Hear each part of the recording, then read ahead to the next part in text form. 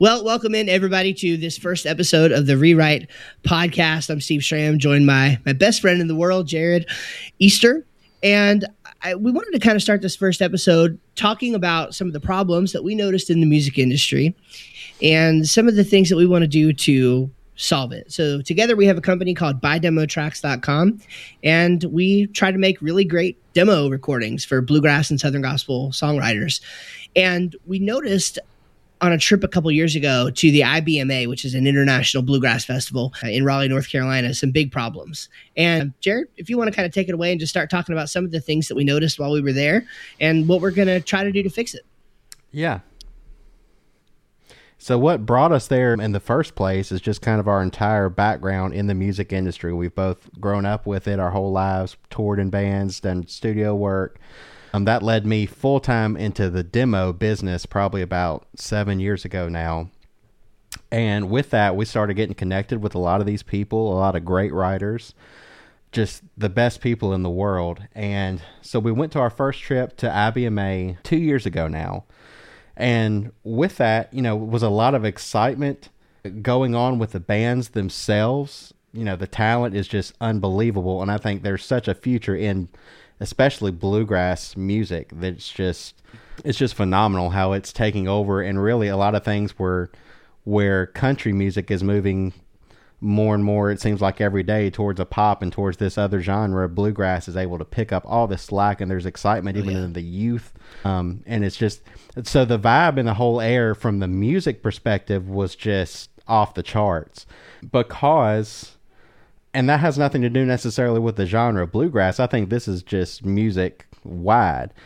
Is you've got an establishment of record companies and publishing companies who work with a set amount of songwriters, and you have the people in these rooms who are up and coming writers. This is something that a lot of people do on the side. You have retired people who are trying to get into this more of a full time and make a living off of their songs. And you start to see a lot of the brokenness of the entire music industry, especially when you start talking into the financial side of songwriting,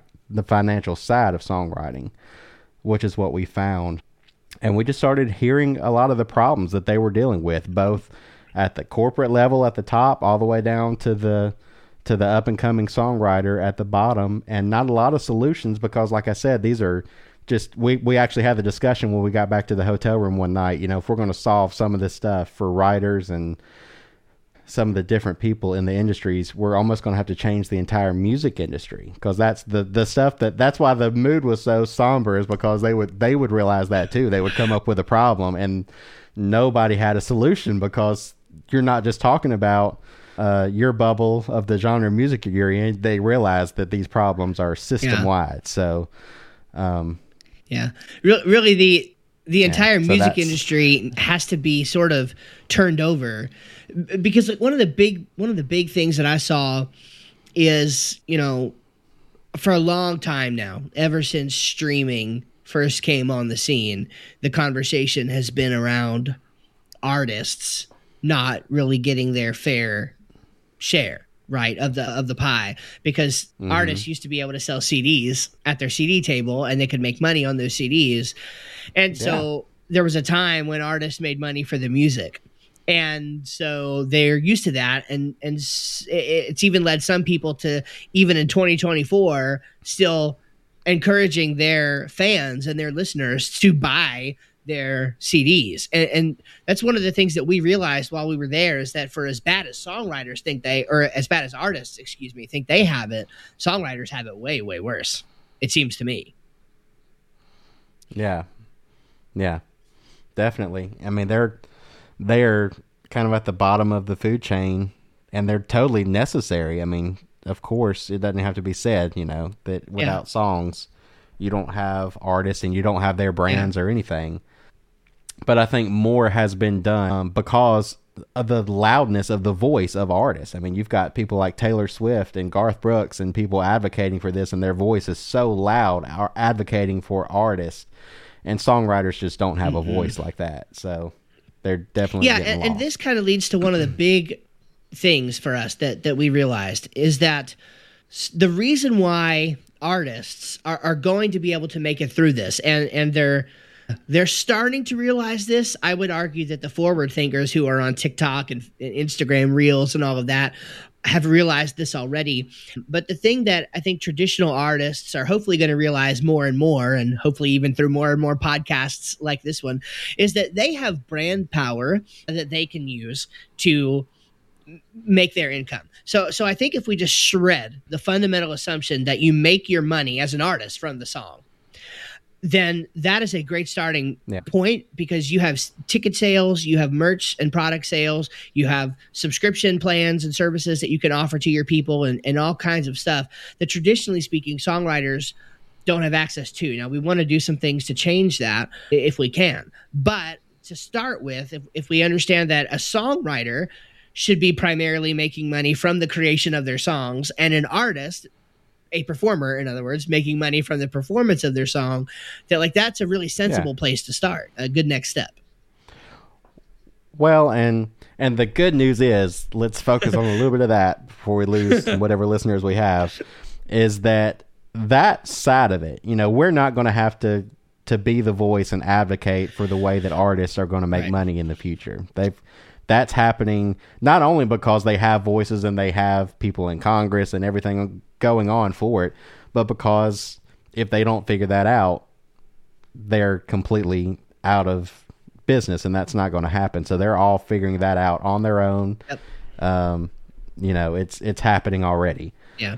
I think all we have to do is just focus now that that's going on. We've got people fighting that battle. Okay, let's just start looking after the songwriters. Let's build a community together of these people, and let's just find some practical solutions for them from the financial side, as well as, some of the other problems that we were seeing, as far as, the number one question that was getting asked by the songwriters was not really anything financially at all. Most of these songwriters, that's the furthest thing from their mind. We see that it's broken and we know it's a problem and we need to work on it, but the number one question that they're asking is, how do I get my song out there? Who do I send it to? Who can I email it to? Will they listen to it?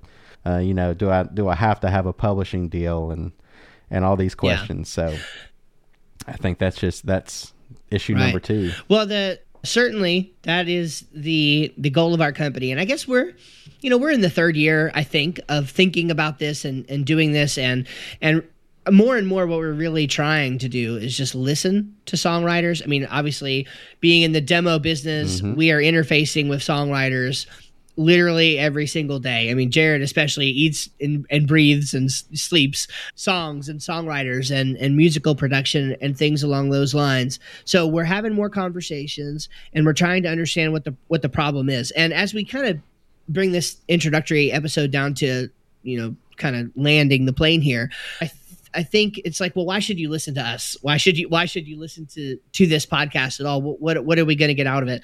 And I think for some of you, right, I think this is really just going to be a behind the scenes, backstage sort of look into how we're trying to solve some of these problems for songwriters in the music industries. I mean, I think Jared would probably agree with me.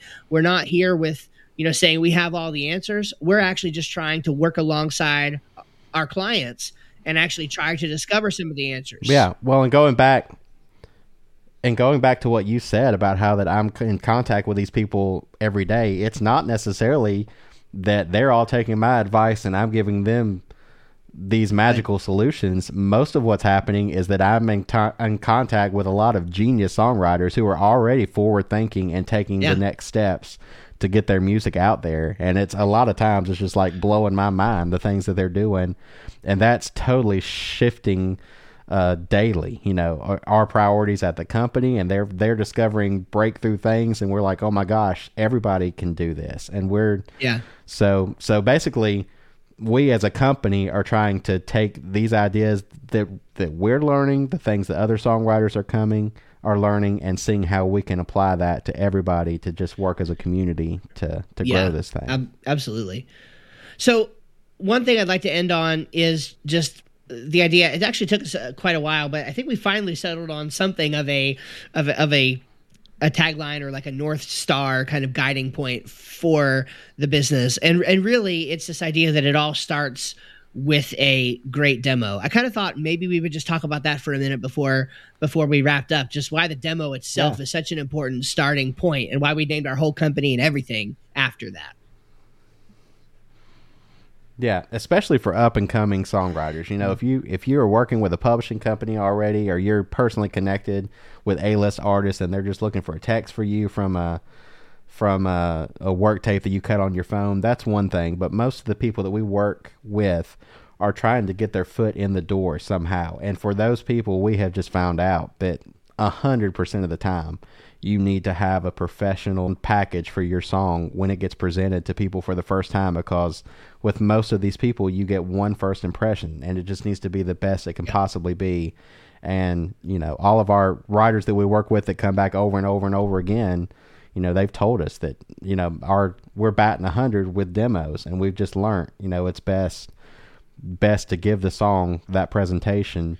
And they're learning even as they do the demos, and as they send them in, they have specifically in their mind, okay, I want this group right here to do it. And they'll tell me that. They'll tell me this song has a line about Tennessee in it, and we want to pitch it to the so-and-so bluegrass band because they love that kind of song, and they'll tell me to research this band and learn. And it is, I mean, when they pitch it to that band, it's exactly what they're looking for. They don't have to imagine, well, could we do this differently or this differently? So it just makes all the difference in the world. So no matter what we do with any of these new ideas, it has always gone back to the more quality that we can throw into that demo.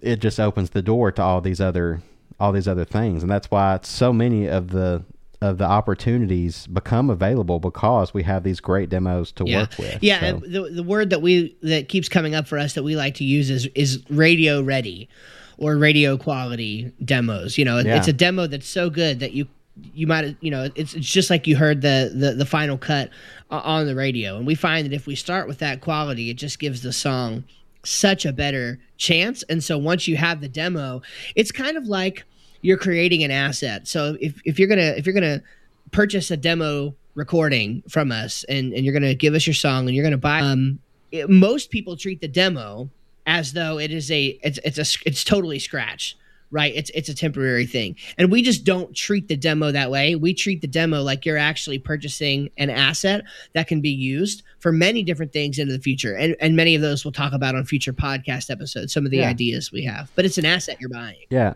And one more thing just to touch on that I don't think we've mentioned yet, as far as your part in the company, because not only are we coming at this from an angle of the music side and the demos and pitching and songwriting and publishing companies and record deals and all this kind of stuff, but where you come into play with the whole other half of this is the technology side that anybody else talking about this is lacking. So, you know, I've dabbled in it in my past, but you're 100% into it with marketing and SEO and search engine stuff, and just the data that we've been able to receive, like in the last 2 years, the information from testing our website in different ways and looking at the search history and the stuff that's coming in, the stuff people are clicking on, the stuff they're not. Like, I feel like we have just gotten a crash course into so much information that I can't wait to tell everybody about. And from a tech side of this, there's always that balance of coming to the market with it's Henry Ford, right? You know, Henry Ford said if they had asked me, you know, like if they told me what they wanted, they would have said a faster horse, and Henry Ford built a car. So you kind of have to toe that line between what does the industry need and what do people actually want. What are they searching for? And some of the solutions that we have are so innovative, people wouldn't even know to look for them. And so we have to start somewhere. And so some of the learning that we've done from that, and just how people we think will end up using the website. Like, we would love for, you know, a quick spoiler alert, we would love for artists to actually come use our website, buydemotracks.com, to actually find new songs to record. And right now that's not happening because they don't know that the option's available. So we want to spread that message far and wide. And there's many other things like that. So, all right. Well, this has been very good. Well, I think that's a good starting point, and I hope you'll continue to listen. Again, this is going to be just two best friends who really want to see the music industry changed and songwriters' lives be changed. We're just talking about how we're trying to do that. So if you're interested in the journey, please follow along with, share it with your friends. If you've got songwriter or artist friends, please, podcasts spread through word of mouth. I think this is going to be an insightful podcast for anybody in the industry. So please share it far and wide, and we'll look forward to seeing you in the future. Awesome. See you guys.